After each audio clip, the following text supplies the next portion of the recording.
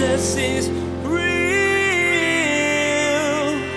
There's power in your name. We find hope when we trust in your ways. We need real. Jesus is real. All the humanities, philosophy, psychology, sociology, anthropology, they all come back at some point to Jesus. They have to deal with this prophet from Nazareth 2,000 years ago. So people say, oh, I don't believe in Jesus, but they've never actually spent any time finding out what he said. But God speaks to us through Jesus, and he always has. There's all kinds of philosophies and educational pathways that explore the human mind, how the universe works, and why you're even here. These can be enlightening, but they tend to bypass the one who created it all in the first place. Pastor Daniel will remind you today that God is speaking to you, and he always has. He has the answers you are looking for. You can find them in Jesus, in his life, and in the biography of his life, the Bible. Now, here's Pastor Daniel in the book of Exodus, chapter 25, with his continuing study called God's Chosen Furniture. Jesus is real.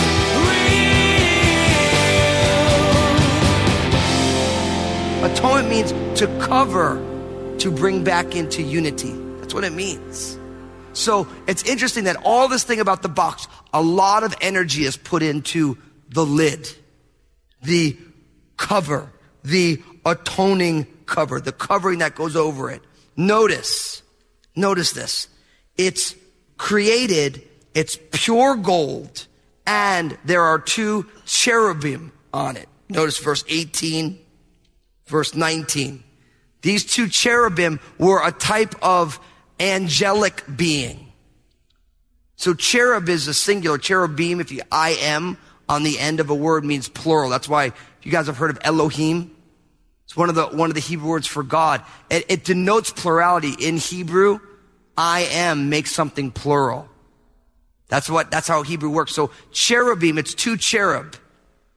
So it's like if you have kid and kids, we put an S on the end. I-M, that's how it is in Hebrew. So these 2 angels, they're made of one piece of hammered gold. They're facing each other and their wings are touching. Okay? So all this information, the lid becomes extraordinarily important. Now, why is the lid important? Look at verse 22. And there I will meet with you, and I will speak with you from above the mercy seat, from between the 2 cherubim, which are on the ark of the testimony, about everything which I will give you in commandment to the children of Israel. You see that? God's going to speak to them from the mercy seat. God's going to speak to them from this atonement cover. Now, so this is a box. Everything's gold. The lid, gold. 2 angels, their wings are touching, facing each other. And into that box, the Ark of the Covenant, God says, I want you to put the 2 tables of stone. Know what else God asked them to put in over time? He asked them to put in a little jar with some of the manna that fell from heaven. He asked them also to put in Aaron's rod that budded. We're going to get to all this. Now think about this. In this box is God's law. In this box is the bread from heaven. And in this box is, remember what happened when Aaron's rod budded, and we'll get to this in a bunch of months. There was a rebellion against Moses and Aaron's leadership. A lot of people said, why is Moses and Aaron leading us? We could do it just as well.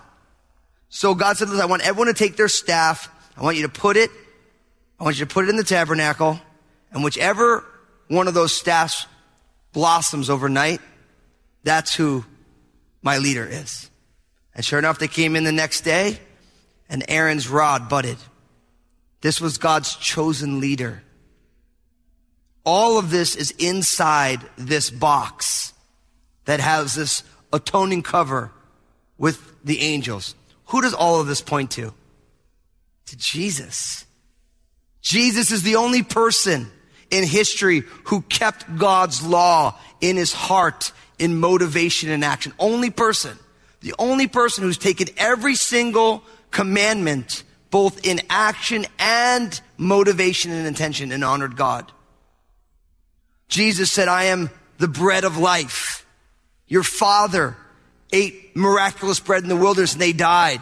He who eats my flesh and drinks my blood will have everlasting life. Jesus is the bread of life. Even though the children of Israel, a lot of them rejected the authority and position of Jesus, Jesus is still the rod that budded. He was still, even though people said, I don't want this man to rule over me, he is still the King of Kings and the Lord of Lords. And don't miss the fact, in John's gospel, remember when they looked in the tomb, how many angels were sitting there over that slab where Jesus' body was laid? There was 2 angels in there. And John goes so far to say that there was one on each side. And this is the one place that once a year, to make an atoning sacrifice for the sins of the people, once a year the high priest could go in and take the blood of that offering and put it where? On the mercy seat, on the cover. That high priest once a year would go in with blood to make atonement, to look for forgiveness for the children of Israel. You imagine when those guys looked into that tomb, Jesus' body no doubt was blood-soaked after the ordeal of the lashes and the cross. That slab that his body was laid on, no doubt blood went through onto that slab. And they looked in, they saw the blood on the slab with the 2 angels. And no doubt one of those guys were like, whoa. Don't miss either that when Jesus died on the cross, what happened to the veil in the temple? It was ripped from the top down. All the priests who were in the temple at that point looked into the Holy of Holies. They'd never seen it before, except for the high priest. Because Jesus is saying, I'm opening the doors to my presence. Not just the high priest, one chosen guy of a certain family. Anybody can come. And the Ark of the Covenant points right to who? Jesus. Because Jesus is the atoning sacrifice. That's why when John the Baptist saw Jesus walk, he said, the Lamb of God who takes away the sins of the world. Why is Jesus the Lamb of God? Because he is the sacrificial lamb that was offered for the sins of the people. This was always in the heart of God. By placing all of this custom furniture together, God's pointing to his own son. Oh, and don't miss, this whole thing's gold. What did they bring to a baby with his parents when he was born? Jesus. Gold. Gold has always been symbolic of kings. Some of you are like, hey, I feel like a king. I got a Krugerrand. But gold has always been the currency of kings. Always. Always. This whole thing's gold. Because the Ark of the Covenant points right to Jesus. And don't miss verse 22. And there I will meet with you, and I will speak with you. The book of Hebrews begins in various times. God spoke through the prophets, but now he speaks to us through who? Through Jesus. Jesus is the new and better Ark of the Covenant. Jesus is the atoning sacrifice. Jesus is the one through whom God speaks. And what's interesting is I talk to people all the time. I love to share the gospel with people. People say, well, I don't understand. Why does it have to be Jesus? I'm like, well, because God chose it to be through Jesus. People say, I believe in God, I don't believe in Jesus. I'm like, well, then you don't believe in God. Because Jesus said, if you believe in God, you believe in me. And the reason I think people can hold to these beliefs is they actually have never thought about what Jesus said or even read it. Most people don't believe in Jesus because they've actually never taken the time to read the words of the wisest man who ever lived. We can read all sorts of things. Magazines, they're fun. The newspaper, internet posts, it's all fun. Blogs, whatever you like. But how silly is it to neglect the wisest person who ever lived? The person by whom we date our calendar. Every single discipline, academic discipline, at some point refers to Jesus. Everyone comes back to it. All the humanities, philosophy, psychology, sociology, anthropology, they all come back at some point to Jesus. They have to deal with this prophet from Nazareth 2,000 years ago. So people say, oh, I don't believe in Jesus, but they've never actually spent any time finding out what he said. But God speaks to us through Jesus. And he always has. I'm sure there's someone in here today saying, I don't really believe in, how can a guy 2,000 years ago be able to talk to me about my life? As if people change, although situations change. Sure, we don't do cubits today. We do inches and feet. But the human heart has always been the same. Anyone who's ever read even a little history realizes that there's nothing new under the sun. Humans are really good at being awful to one another in no matter what culture. Humanity has always had the same problems. Poverty has always existed. Didn't Jesus say, the poor you'll have with you always? In some 7,000 years of humanity, we haven't figured out how to fix the simplest ills. Why? Because we've never actually taken Jesus at his word. Do unto others as you would have them do unto you. Could you imagine if all the living souls took one sentence of Jesus' advice and lived it out? Do you think we'd have poverty? No, we wouldn't. That's why the Gospels are so important to us. That's why the teachings of Jesus are so important to us. Because God said, I'm going to speak to you at the atoning cover, at the mercy seat. I'm going to speak to you. And that has always been God's plan. So first and foremost, we get the Ark of the Covenant. Now notice what happens in verse 23. We're going to see the table for the showbread. You shall also make a table of acacia wood. 2 cubits shall be its length, a cubit its width, and a cubit and a half its height. And you shall overlay it with pure gold, and make a molding of gold all around it. You shall make for it a frame of a handbreadth all around, and you shall make a gold molding for the frame all around. And you shall make for it 4 rings of gold, and put the rings on the 4 corners that are at its 4 legs. The rings shall be close to the frame as holders for the poles to bear the table. And you shall make the poles of acacia wood and overlay them with gold, and the table may be carried with them. You shall make its dishes, its pans, its pitchers, and its bowls for pouring. You shall make them of pure gold, and you shall set the showbread on the table before me always. Now, in the Holy of Holies, only the high priest went, the Ark of the Covenant there. Within the holy place, or the tabernacle, which would end up becoming the temple, there were 3 pieces of furniture. There's the table of showbread. There's the menorah, or the great candlestick, the golden lampstand. And then, of course, there's the altar of incense. So this is one of the 3 pieces of furniture within the tabernacle. This is the table of the showbread. Notice again, the table was 3 feet long and 1.5 foot wide by 27 inches high. Just doing the math on the cubits. Again, made of the same wood, overlaid with gold. It's got molding around it. A handbreadth, of course, is the width of your hand. So is that 4 inches or whatever? So it's almost the exact same layout for it. It's got rings and poles. Why? Because it's mobile. So once again, God's thinking, this thing's going to be moved around, right? Very, very simple. Notice what happens. In verse 29, it gets unique because there's plates and dishes, pitchers, and bowls. So this has the idea of just a normal table set. That there's going to be, and I'm going to explain all this for you. And then ultimately, this is where the bread's going to go. The bread is going to go. Now, remember, God has made a covenant with the children of Israel. And in that culture, every covenant was confirmed by a covenantal celebration. We saw that a few weeks back, didn't we? Where God had them come up to the mountain and they had table fellowship together.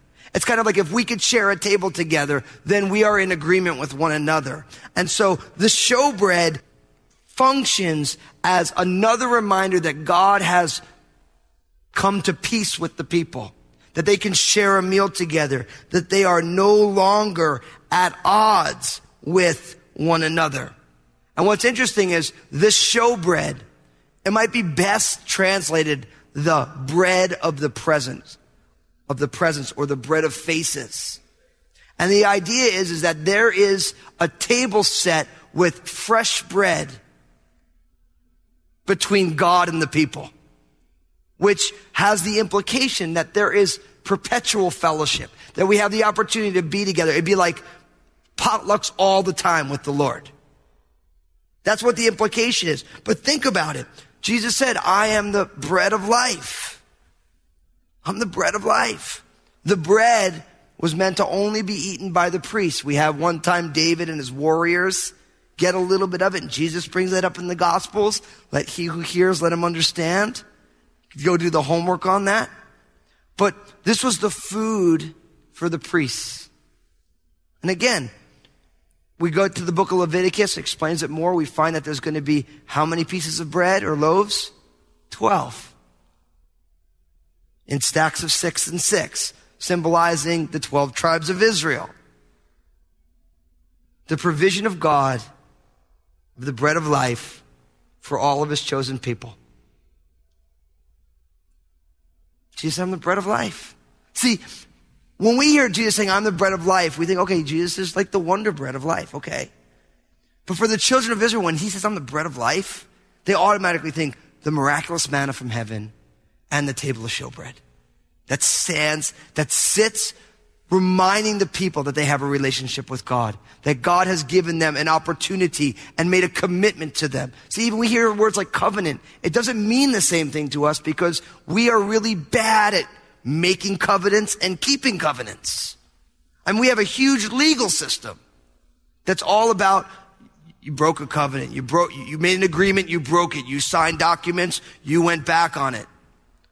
Our whole culture is surrounded by broken covenants. And what's interesting is in a fallen world, covenants break. But when a covenant is made with a perfect and holy God, that covenant doesn't break. We may fail, but he doesn't fail. And that's why God put the table of showbread there to be like, look, I've made a covenant with you. And this is going to sit here perpetually to remind you that I have made a promise to you that I intend to keep. And that's why one of the fruits of the Spirit is faithfulness. Because God is faithful. That doesn't mean that God does everything the way we want him to. What it means is that God, being all-knowing and all-wise, will always do what's in our ultimate best interest, even if we don't understand it. And I believe that's why the book of Job is in the Bible. The book of Job is in the Bible to remind us that we do not understand everything about everything. And if we're quite honest, we understand very little about a lot of things. Because everything that went on for Job, Job didn't understand it. Did God ever tell him why he did it? No. God simply told Job, you don't understand what's going on. The last 4 or 5 chapters, you just don't understand. Now, I believe that this is for somebody here today, or maybe a lot of you. There's things going on and you don't understand what God is doing. And you're just like, God, I just want to know why. And God's not telling you. I want to encourage you to be okay with God not having to tell you everything because he's God. Sometimes God leaves things for us not to know. Because if he tells us everything, then we don't have to walk by faith at all. We don't have to believe in him. We have to simply just be like, oh, well, I'll only trust God if he tells me every single detail I need to know. We punish our kids for acting that way. I won't eat my green beans unless you explain to me why I need them. Well, let me explain to you every detail about, you understand what I'm saying? See, God is God and we are not. God is all knowing and we have a very limited view of what is going on. The smartest person in here has maybe a decent amount of information on something very small. But God knows the beginning and the end as if it's the ever-present right now. God is the Alpha and the Omega at the same time. God is under no obligation to us to explain everything. And I'll be honest with you, a God who explains everything to us so we don't have to trust him isn't worthy to be praised. A God who we can understand every single detail is not a God worthy of worship. So for us, I believe God wants us to trust him. God wants us to learn how to trust, especially when we don't understand. It's easy to trust when we do understand. But we believe in a God who will work all things together for good, for those who love him and for those who are called according to his purpose. That's what Romans 8:28 says. And that doesn't mean that he's going to make everything the way we think good is. He's saying, I'm going to use all of this to make you more like Jesus, which is who you really want to be. But oftentimes we just want what we want, right? So a lot of times God doesn't give us all the details. He doesn't explain everything to us. But he is God. And he knows exactly what he's doing. And for you and I, what we need to remember when we don't understand, how many times have you heard it? When there's something you don't understand, what should you do? Rely on what you do understand. So in the things that go on that we don't understand, we come back to, what do I understand? Well, I understand that God loves me and sees me for who I really am. That God knows everything about me and sees my flaws. And he loves me. And how do I know he loves me? Do we feel it all the time? No. We know he loves us because he sent Jesus to die on a cross for our sins. I say, well, how do I know that? For God so loved the world, he gave his only begotten son. That means God loved you enough to send his own son to take the punishment that you deserved. So when all of life makes no sense, you're like, well, what do I understand? That God does love me. That God is for me and not against me. And that's why being raised in a broken world, that grace, that gospel is so hard to embrace. It's so hard to embrace because it's so different from everything else. Everywhere else we learn, you will be blessed or get what you want if you do what is expected of you. That if you don't do what's expected of you, you're going to get hurt and something bad's going to happen. We have all this stuff, right? If you're speeding on the highway and a cop's behind you, you're going to get a ticket, right? That's justice, or maybe not. But God's way is you're speeding on a highway and he pulls you over and he gives you a brand new car, a bunny, and a cookie. That's what grace is getting what you don't deserve. Jesus is real. Pastor Daniel moved on to the table of showbread today, describing its construction as well as its purpose.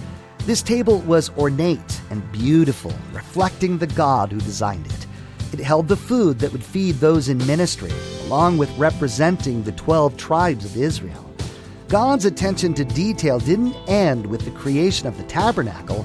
He's designing your life and is taking care to place everything in order. If you've enjoyed Pastor Daniel's teaching today on Jesus is Real Radio, we'd like to invite you to join us at Crossroads Community Church for our Sunday services at 8 a.m., 10 a.m., or 12 p.m. If you can't come in person, you can still be part of our vital congregation by tuning in to our live stream. Find out more at crossroadschurch.net. That's crossroadschurch.net. Hi friends, Pastor Daniel here. I'd love for you to be part of the Crossroads Community Church family, but I understand some of our listeners can't make it to the actual church building. If that's you, come join us online. We live stream our Sunday morning services at crossroadschurch.net, so grab a cup of coffee and join us wherever you are for our time of worship and teaching. Place a marker in your Bibles and join us next time as Pastor Daniel will remind you that you can trust God, especially when things don't make sense. God doesn't always explain himself, and because of who he is, he doesn't need to. God will always do what he knows is best, and his timing is perfect. Pastor Daniel will remind you that if God gave you the details of every moment of your life, well, there'd be no reason to trust Him. That's all the time we have for today's broadcast. On behalf of Pastor Daniel and the entire production team, we invite you to join us again for the next edition of Jesus is Real Radio.